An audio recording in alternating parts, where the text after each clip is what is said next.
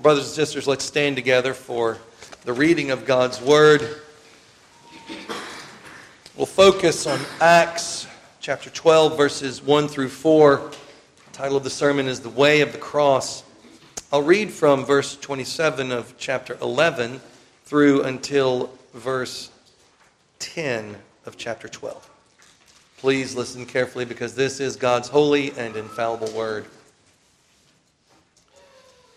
And in these days prophets came from Jerusalem to Antioch. Then one of them, named Agabus, stood up and showed by the Spirit that there was going to be a great famine throughout all the world, which also happened in the days of Claudius Caesar.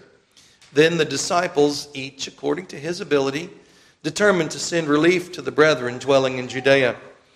This they also did, and sent it to the elders by the hands of Barnabas and Saul. Now about that time Herod the king stretched out his hand to harass some from the church. Then he killed James the brother of John with the sword. And because he saw that it pleased the Jews, he proceeded further to seize Peter also.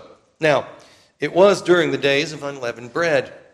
So when he had arrested him, he put him in prison and delivered him to 4 squads of soldiers to keep him, intending to bring him before the people after Passover. Peter was therefore kept in prison, but constant prayer was offered to God for him by the church. And when Herod was about to bring him out, that night Peter was sleeping, bound with 2 chains between 2 soldiers, and the guards before the door were keeping the prison. Now behold, an angel of the Lord stood by him, and a light shone in the prison, and he struck Peter on the side and raised him up, saying, "Arise quickly." And his chains fell off his hands. Then the angel said to him, "Gird yourself and tie on your sandals." And so he did. And he said to him, "Put on your garment and follow him, and follow me." So he went out and followed him, and did not know that what was done by the angel was real, but thought he was seeing a vision. When they were past the first and the second guard posts, they came to the iron gate that leads to the city, which opened to them of its own accord. And they went out and went down one street, and immediately the angel departed from him. And thus ends the reading of God's Word. Amen and amen. Please be seated.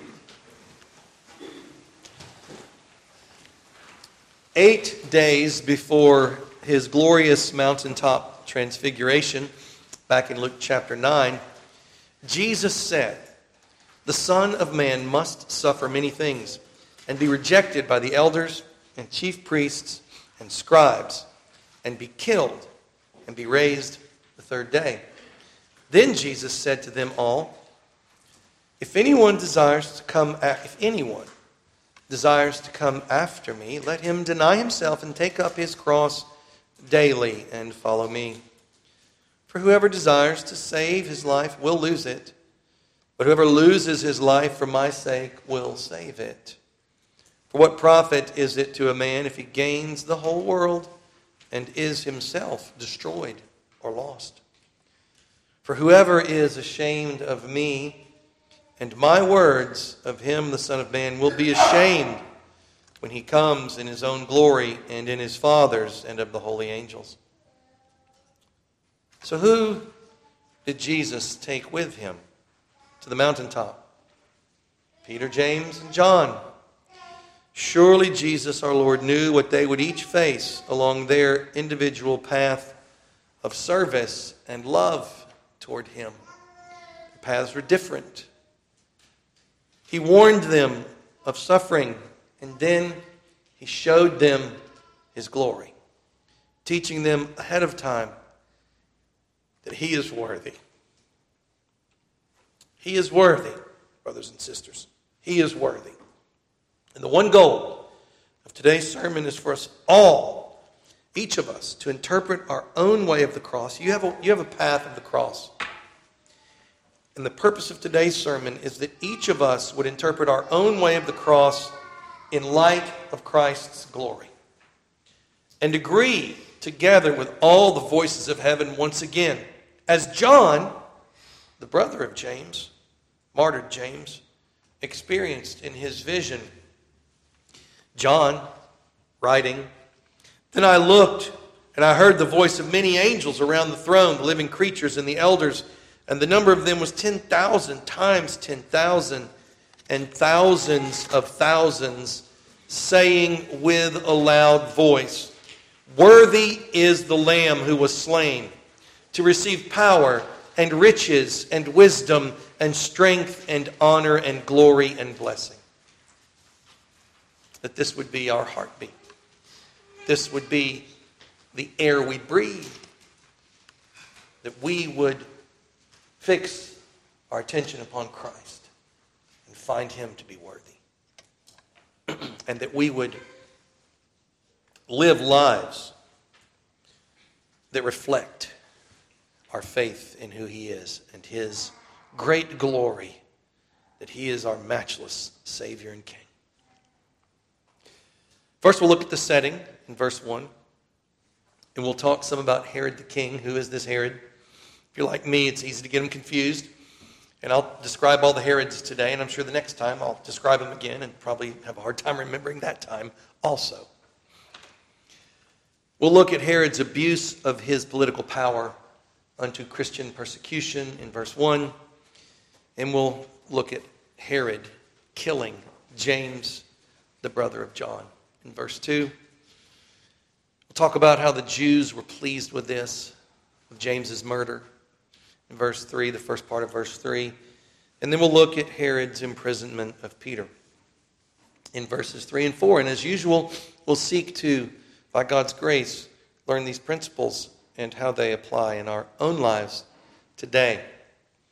So first, the setting. The text says, "Now about that time, Herod the king stretched out his hand to harass some from the church." So Luke teaches us when this occurred. About that time is linked back to what we read in chapter 11, verses 25 through 30. That's the one-year teaching of Saul and Barnabas in Antioch. Remember, Barnabas went and got Saul and brought him back, and they were there for about a year teaching a lot of people in Antioch. And then in that year, sometime during that year, prophets came from Jerusalem, and one of them, Agabus, told about the famine, and they decided to send relief via the hand of Saul and Barnabas to all of the church throughout Judea and especially Jerusalem. I'll read that text for us again because it's important to kind of see the context of what today is happening in today's text, and it's happening around all the same time. "Barnabas departed for Tarsus to seek Saul, and when he had found him, he brought him to Antioch. So it was that for a whole year they assembled with the church and taught a great many people. And the disciples were first called Christians in Antioch. And in these days prophets came from Jerusalem to Antioch.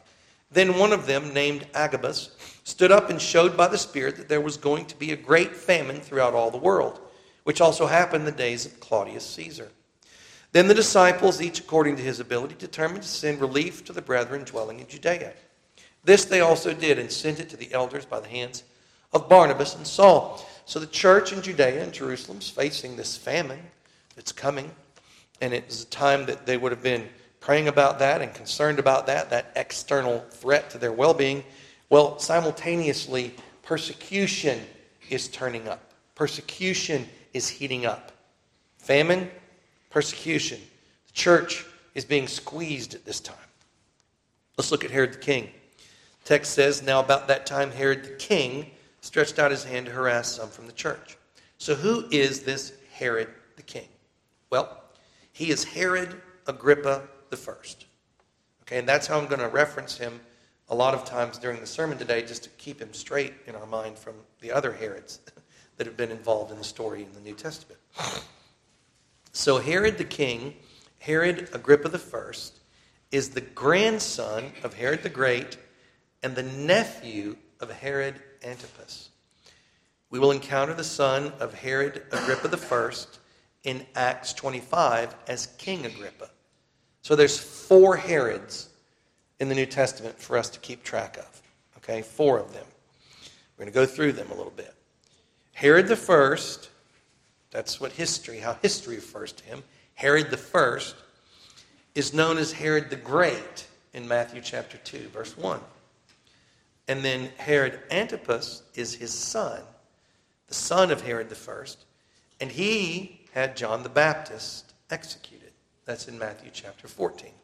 So far, it's pretty clear. Herod the first, then his son, and not Herod the second, is Herod Antipas. Okay? And then the third one that we're looking at here today is Herod Agrippa the first, the grandson of Herod the first. You'll note he's not the son of Herod Antipas. Okay? Herod Antipas is his uncle. So let's go through this. Herod the Great is called Herod the First, and he's involved in the events surrounding the birth of Christ. So when you think of Herod the Great or Herod the First, think of the events surrounding the birth of Christ. Good guy or bad guy?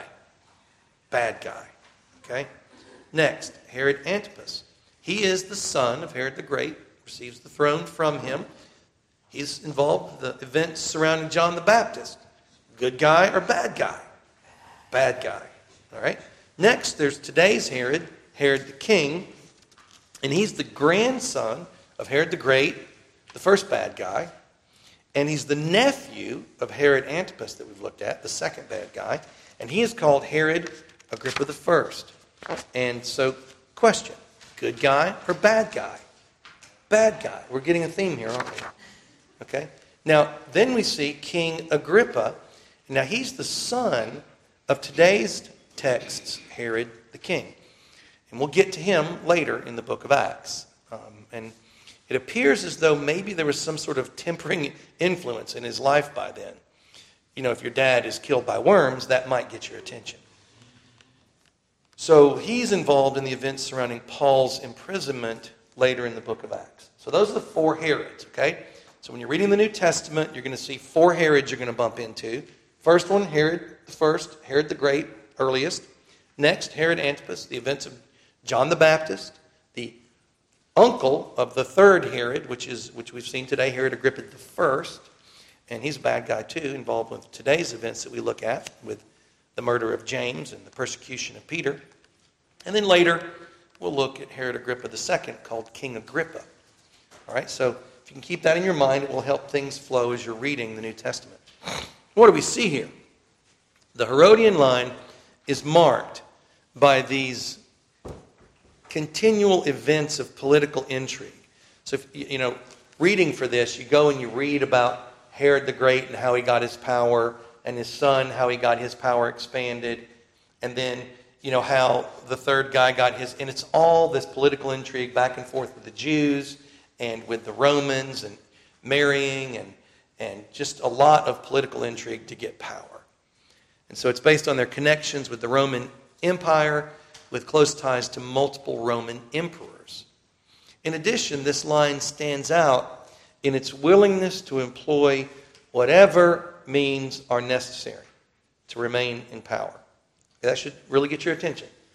Pretty limitless in what they were willing to do in order to remain in power and to get more power. Engaging in activities to gain favor with Rome and with the Jewish leadership. Those were their kind of two places they had to keep people happy. We need to recall the prayers lifted up in Acts chapter 4, and we need to maintain our Psalm 2 grid of understanding these events and understanding the world in which we live. The line of the Herodians stand out before us as an example of evil leadership standing against Christ. And they weren't the first, and they're not the last. Remember Acts 4:26, a part of their prayer, quoting Psalm 2, "The kings of the earth took their stand, and the rulers were gathered together against the Lord and against his Christ." And we see this. This is what Herod did, Herod of today's text. He abused his power by persecuting Christians. He set himself against Christ, against the Lord's anointed one. The text again says, "Now about that time Herod the king stretched out his hand to harass some from the church." So instead of using his authority the way good rulers are supposed to, for justice, to establish peace in the society, Herod Agrippa I uses his political power, that is, he stretched out his hand to what end? To persecute Christians. Not all Christians, but only some from the church. Now, part of what we're going to see today is a process with this particular political ruler. He goes from bad to worse. And what we need to see principle-wise is that unbelieving political rulers are vulnerable to this process, and our default setting in understanding them is to look at them as a threat to the well-being of Christ's church, even if they haven't become a threat yet. That's the principle we see. Instead of our Pollyanna default setting, oh, they'd never do that. Oh, that's a conspiracy theory. We need to understand the reality the Scriptures teach us about our political rulers. If they are unbelieving and do not bow the knee to Christ, they are a threat to His church. If not then, they need to be understood to be vulnerable. This word harass shows us the attitude he has. It is to oppress, to afflict, to harm, to maltreat, to vex. He has taken on at this point in time a purpose which is to harm and trouble Christians. That's what his purpose is. It didn't happen by accident. It wasn't just an unintended consequence of his leadership. He's a villain. He's motivated by malice towards Christ's church from the start. You see this, okay? We are given two specific examples in the verses that follow. But Herod Agrippa I may also have engaged in other forms of persecution against other leaders in the church. He probably did. You see, so it starts small and it leads to murder. Maybe in private with James, and likely an intended public murder of Peter. These are examples of unbelieving political leaders, unrestrained, and what happens to them, what can happen to them as they become persecutors. Focused, unbalanced applications. What are the tools available? Focused, unbalanced applications of judicial scrutiny, unfair applications of regulations and policing. This is what we call a two-tier justice system. There's fees and fines and subpoenas and other threats that can be laid out there. These are all in the tyrant's toolbox. And so when you see these types of things occurring, don't be so foolish as to think, oh, it's just innocent. Maybe it is, but don't assume that. Commentary says, he began with vexing them only, or afflicting them, imprisoning them, fining them, spoiling their houses and goods, and other ways molesting them. But afterwards he proceeded to greater instances of cruelty. Christ's suffering servants are thus trained up by less troubles for greater, that tribulation may work patience, and patience experience. So it's likely that they were experiencing these kind of persecution introductions, feeling their pocketbooks, feeling the threats of a failing banking system, things like this. Now today we will often hear it termed as a two-tiered justice system.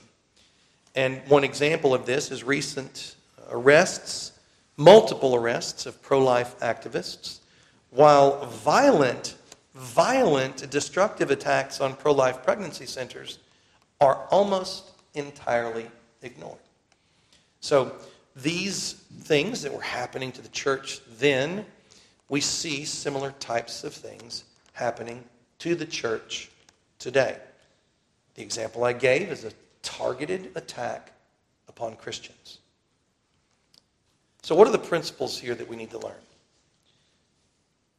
Ungodly rulers will use their powers to attack Christians using the laws that are on the books, under the color of law.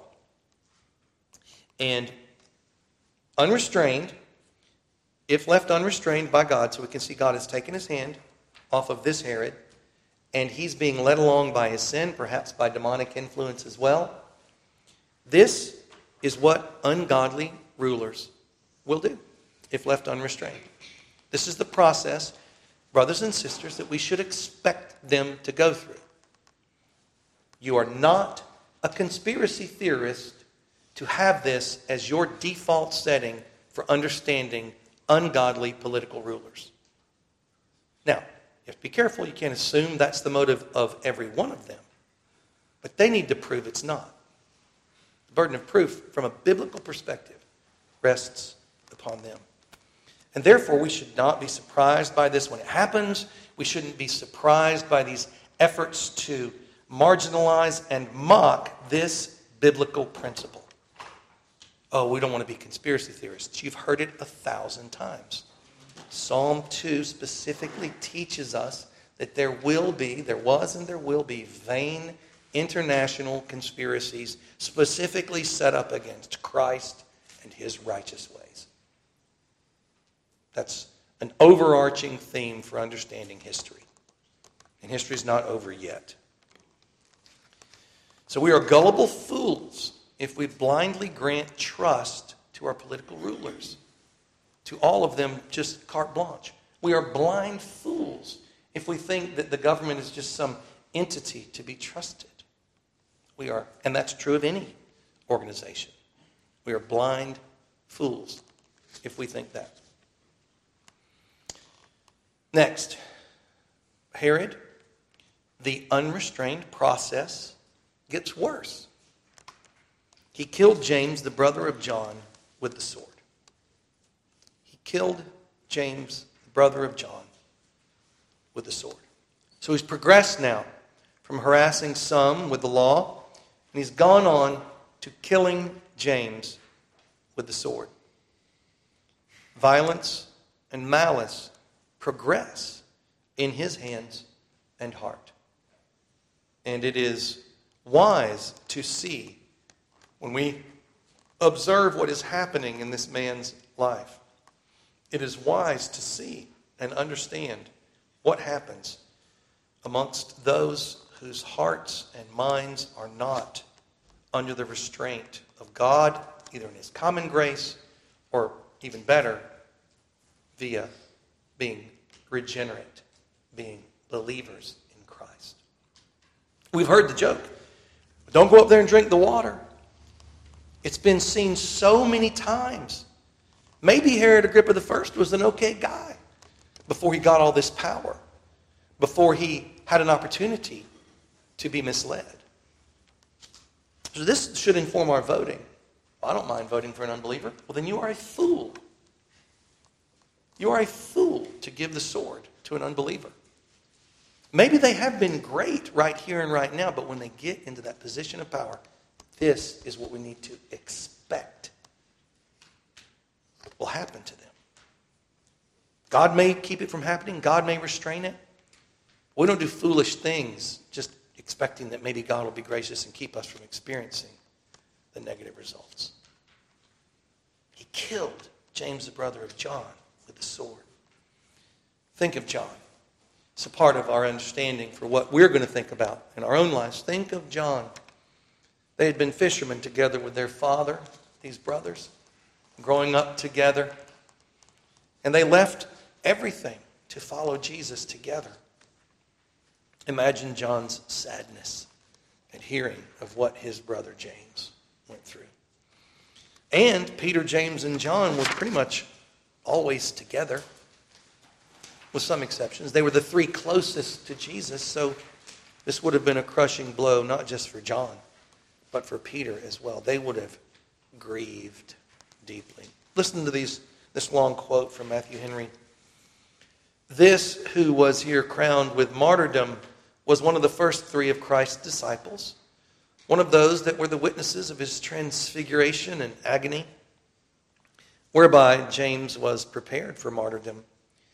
He was one of those whom Christ called Boanerges, sons of thunder.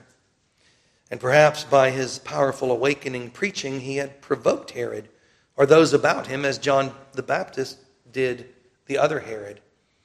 And maybe that was the occasion of his coming into this trouble. He was one of those sons of Zebedee whom Christ told that they should drink the cup that he was to drink of and be baptized with the baptism that he was to be baptized with. And now those words of Christ were made good in him, but it was in order to his sitting at Christ's right hand. For if we suffer with him, we shall reign with him. He was one of the 12 who were commissioned to disciple all nations. And to take him off now before he had removed from Jerusalem was like Cain's killing Abel when the world was to be peopled. And one man was then more than many at another time. To kill an apostle now was killing he knew not how many. But oh, why would God permit it? If the blood of his saints, much more the blood of apostles, is precious in his eyes, and therefore we may be sure is not shed but upon a valuable consideration. Perhaps God intended hereby to awaken the rest of the apostles to disperse themselves among the nations, and not to nestle any longer at Jerusalem. Or it was to show that though the apostles were appointed to plant the gospel in the world, yet if they were taken off, God could do his work without them, and would do it. The apostle died a martyr to show the rest of them what they must expect, that they might prepare accordingly. I think it's safe to add to this that James was martyred in this way to teach us as well. What will we learn from him? It is worthwhile to consider how he was killed. The text tells us, so it is worth considering. None of us knows the way in which we will pass out of this world. James passed out of the world with a sword coming down upon him. Matthew Henry again, what kind of death he suffered? He was slain with a sword. That is, his head was likely cut off with a sword, which was looked upon by the Romans to be a more disgraceful way of being beheaded than with an axe. Beheading was not ordinarily used among the Jews, but when kings gave verbal orders for private and sudden executions, this manner of death was used because it was most expeditious. And it is probable that this Herod killed James in the same manner as the other Herod killed John the Baptist, privately in the prison, removing his head.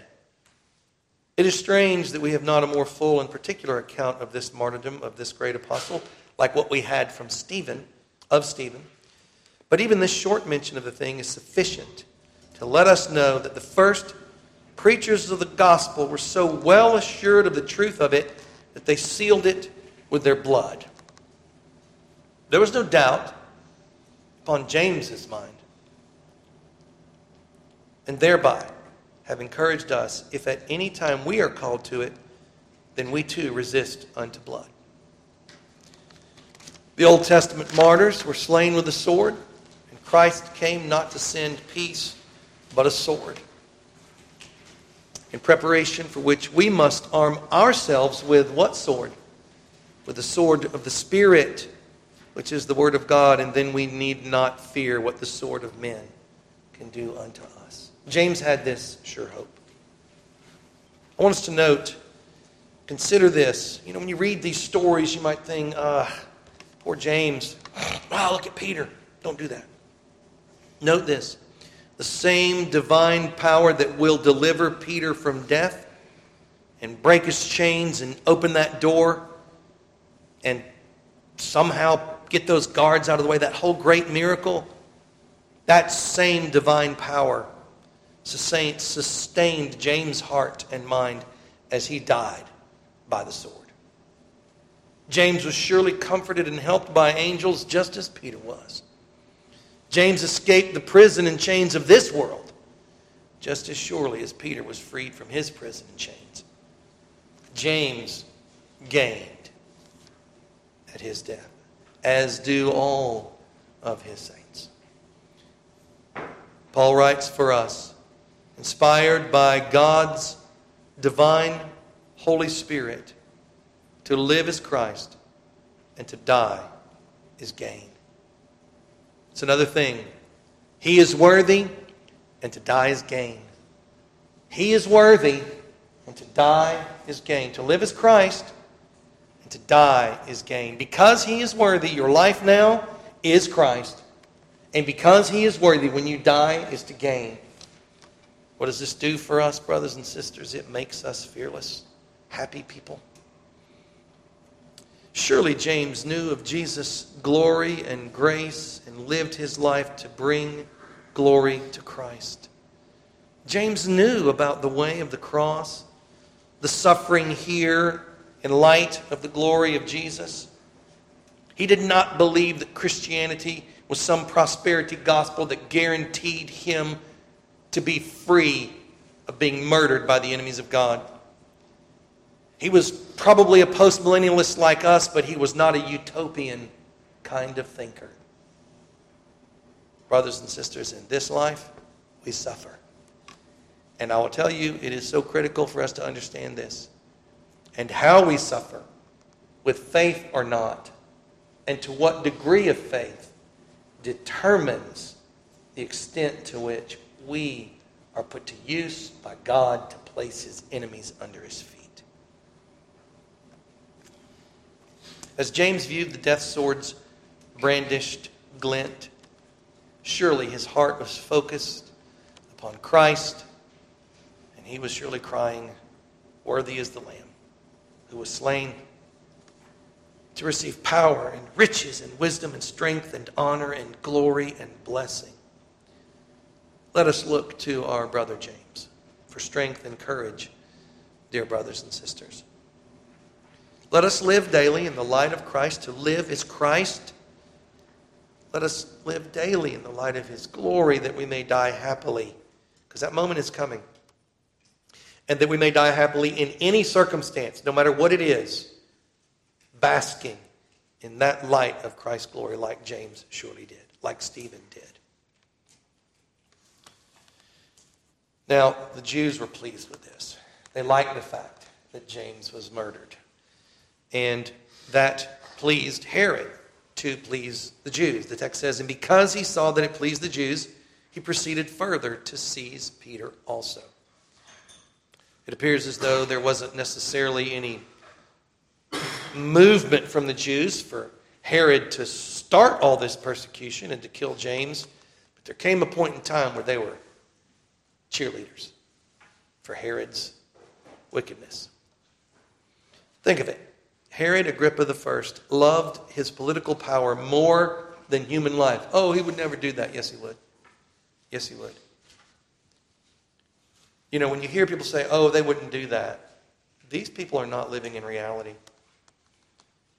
What is the devil's goal? To thwart everything God wants, right? To thwart all of what God is doing in the earth. It seems reasonable that the devil's goal would be to stand on an empty world, a wilderness desert with no fruitfulness and not a single living being, and shake his fist in God's face and say, ha! That would make sense. And those who are under the influence of their sin and the demonic elements of this world will act according to that goal. So there's Herod, all caught up in this.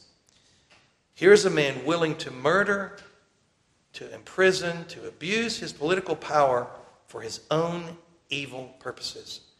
Why are we surprised today when we encounter political rulers who are similarly motivated and who also are maliciously acting to kill and imprison innocent people for their own selfish political goals?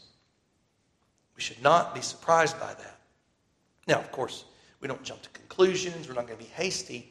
But it's as if our default setting is to really understand the vicious behavior that can come forth from unrestrained human sin. Commentary says, observe, the Jews made themselves guilty of the blood of James by showing themselves well pleased with it afterward, though they had not excited Herod to do it. There are accessories ex post facto, so an accessory to the crime after the fact. And those will be reckoned with as persecutors who take pleasure in others persecuting, who delight to see good men ill-used and cry, aha, so we would have it. Or at least they secretly approve of it. For bloody persecutors, when they perceive themselves applauded for that which everyone ought to cry shame upon them for, are encouraged to go on and have their hands strengthened and their hearts hardened and the checks of their own consciences smothered. Nay, it is as strong a temptation to them to do the like as it was here to Herod, because he saw it please the Jews. Though he had no reason to fear displeasing them if he did not, as Pilate condemned Christ, yet he hoped to please them by doing it, and so to make an interest among them and make amends for displeasing them in something else. Commentary says, note, those make themselves an easy prey to Satan who make it their business to please men. And again, this sheds light on how to think as a statesman, how we want our political rulers to think if they're putting their fingers in the air and testing the winds of politics. What is that but seeking to please men? It is dangerous to be a statesman when you think that way, because you do make yourself an easy prey to Satan. So what happens is Herod goes on and imprisons Peter. It's like, if you will, a shark that gets one bite, and then there's blood in the water, and then the frenzy that's set off from that. It seems like that's what's happening with this Herod. Because he saw it pleased the Jews, he proceeded further to seize Peter also. Now, it was during the days of unleavened bread, so when he had arrested him, he put him in prison and delivered him to 4 squads of soldiers to keep him, intending to bring him before the people after Passover. There's no reason to think that his goals were non-murderous. There's no reason to think that his goals were not immediate. But he had to wait. Encouraged by the Jewish support regarding James's murder, Herod's malice blossoms even further. He commands Peter's imprisonment. He's planning, what the text says, to bring Peter before the people. It appears as though whatever happened to James was in private. So now he's going to show off a little bit.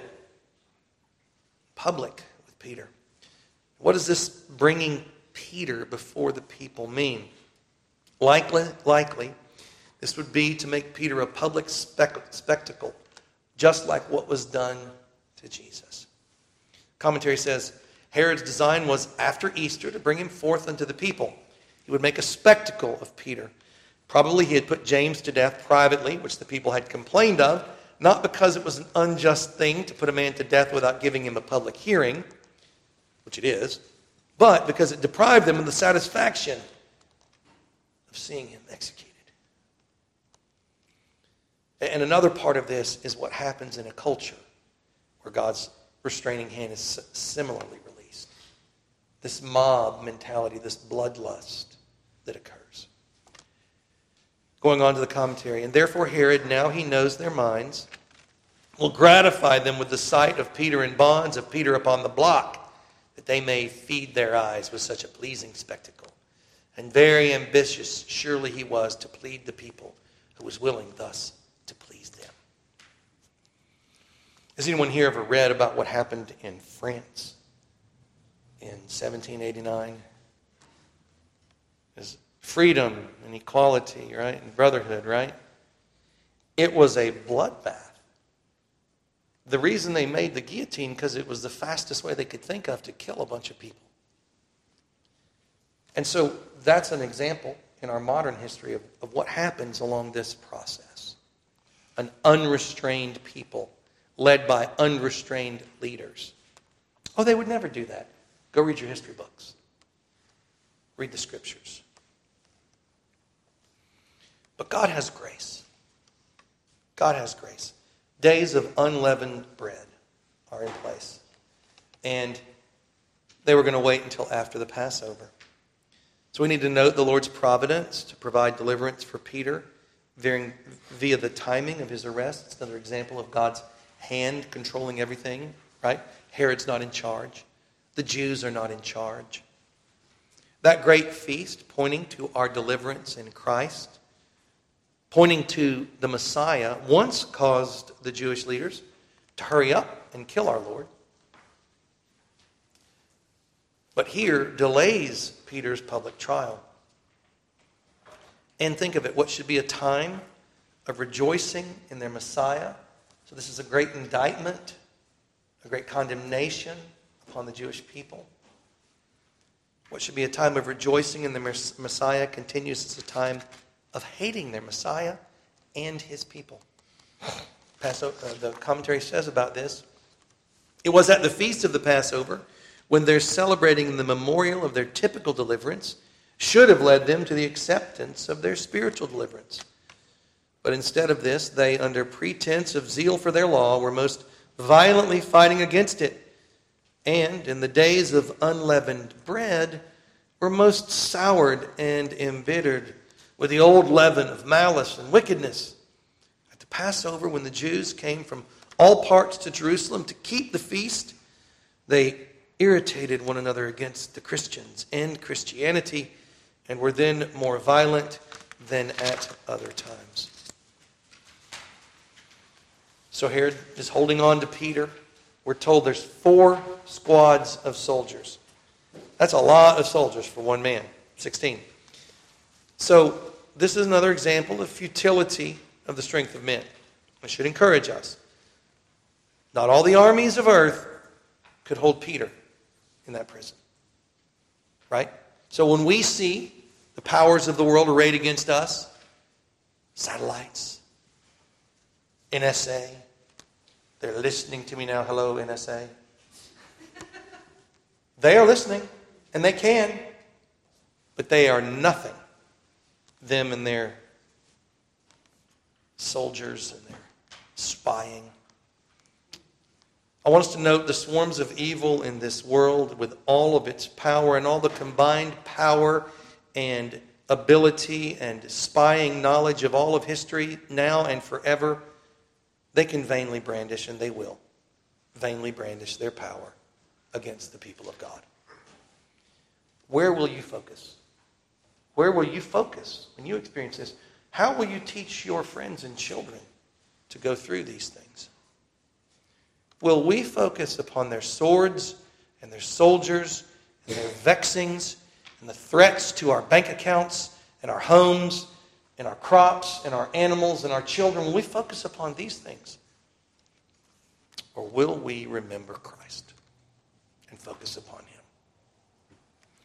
Will we remain fixed upon His matchless glory? Brothers and sisters, meditate upon the cross, His great work. Meditate upon Jesus Christ, His resurrection. Meditate upon His ascension. Think upon Him and His greatness and His glory and His enthronement, which we read about in Revelation 5, that He is worthy and He is alive and He is reigning and He loves you and He is almighty and He is beautiful and He is worthy of all of our praise. That's it.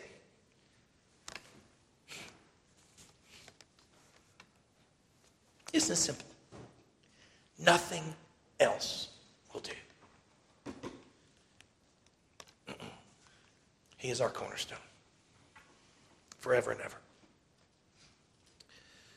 So, a few questions just quickly to think through and apply these things in our lives. You know, God in His infinite wisdom teaches us so many important things from His Word. All of these things trace back to worshiping Him and considering Him. Look at John's way of the cross, the Apostle John. Think of his way of the cross. His double-pierced heart. The disciple who knew Jesus best. Who was granted this great privilege and honor of looking after the mother of Jesus after His Savior died. Who stood the closest to the cross of all of the disciples. And then his brother is killed by the sword, his beloved brother, this other son of thunder. Remember what Jesus said to Peter at the end of the book of John? He said to Peter, if I will that John remain till I come, what is that to you? You follow me. And John, it appears, did live a long life. He was on the island of Patmos shortly before AD 70, probably AD 67-ish, 68, maybe even later, receiving this vision and giving it to the church in time for them to know what's going on. I don't know exactly when Revelation was written. I don't want to imply that I do. But he lived a long life. That's a different cross path than his brother John. And he had many sorrows in this life, while his brother James is rejoicing amongst the martyrs. What will your path be? Look at James' cross path. He was martyred. John reveals to live as Christ. James reveals to die as gain. What will your life reveal? We don't know, do we? Listen to what James... You have to wonder. It's not mentioned. I can't help but wonder, though, if John in the vision may have seen James amongst the saints. This is commenting on the martyrs who came out of the Great Tribulation. Therefore they are before the throne of God and serve him day and night in his temple, and he who sits on the throne will dwell among them. And as you know, I believe this Great Tribulation took place prior to the destruction of temple in AD 70. This is all these Christians who were killed in the Great Tribulation. They shall neither hunger any more nor thirst any more, and sun shall not strike them, nor any heat. For the Lamb who is in the midst of the throne will shepherd them and lead them to living fountains of water, and God will wipe away every tear from their eyes. So that's worth considering. James. But there's also Peter's cross path. History tells us that he was also eventually martyred, but not yet. He is going to be imprisoned, and he's going to experience this amazing experience of being delivered by an angel. And to be able to tell that story. That's not true for all of us. Right? We don't know how God is going to put our lives to use. But we know it's going to be a cross like what Jesus bore. And we must remember that to live as Christ and to die as gain. And always caught up in focusing on him and worshiping him. Listen to what Peter says. And who is he who will harm you if you become followers of what is good? This is from 1 Peter chapter 3. But even if you should suffer for righteousness' sake, you are blessed. And do not be afraid of their threats, nor be troubled. But sanctify the Lord God in your hearts, and always be ready to give a defense to everyone who asks you a reason for the hope that is in you with meekness and fear.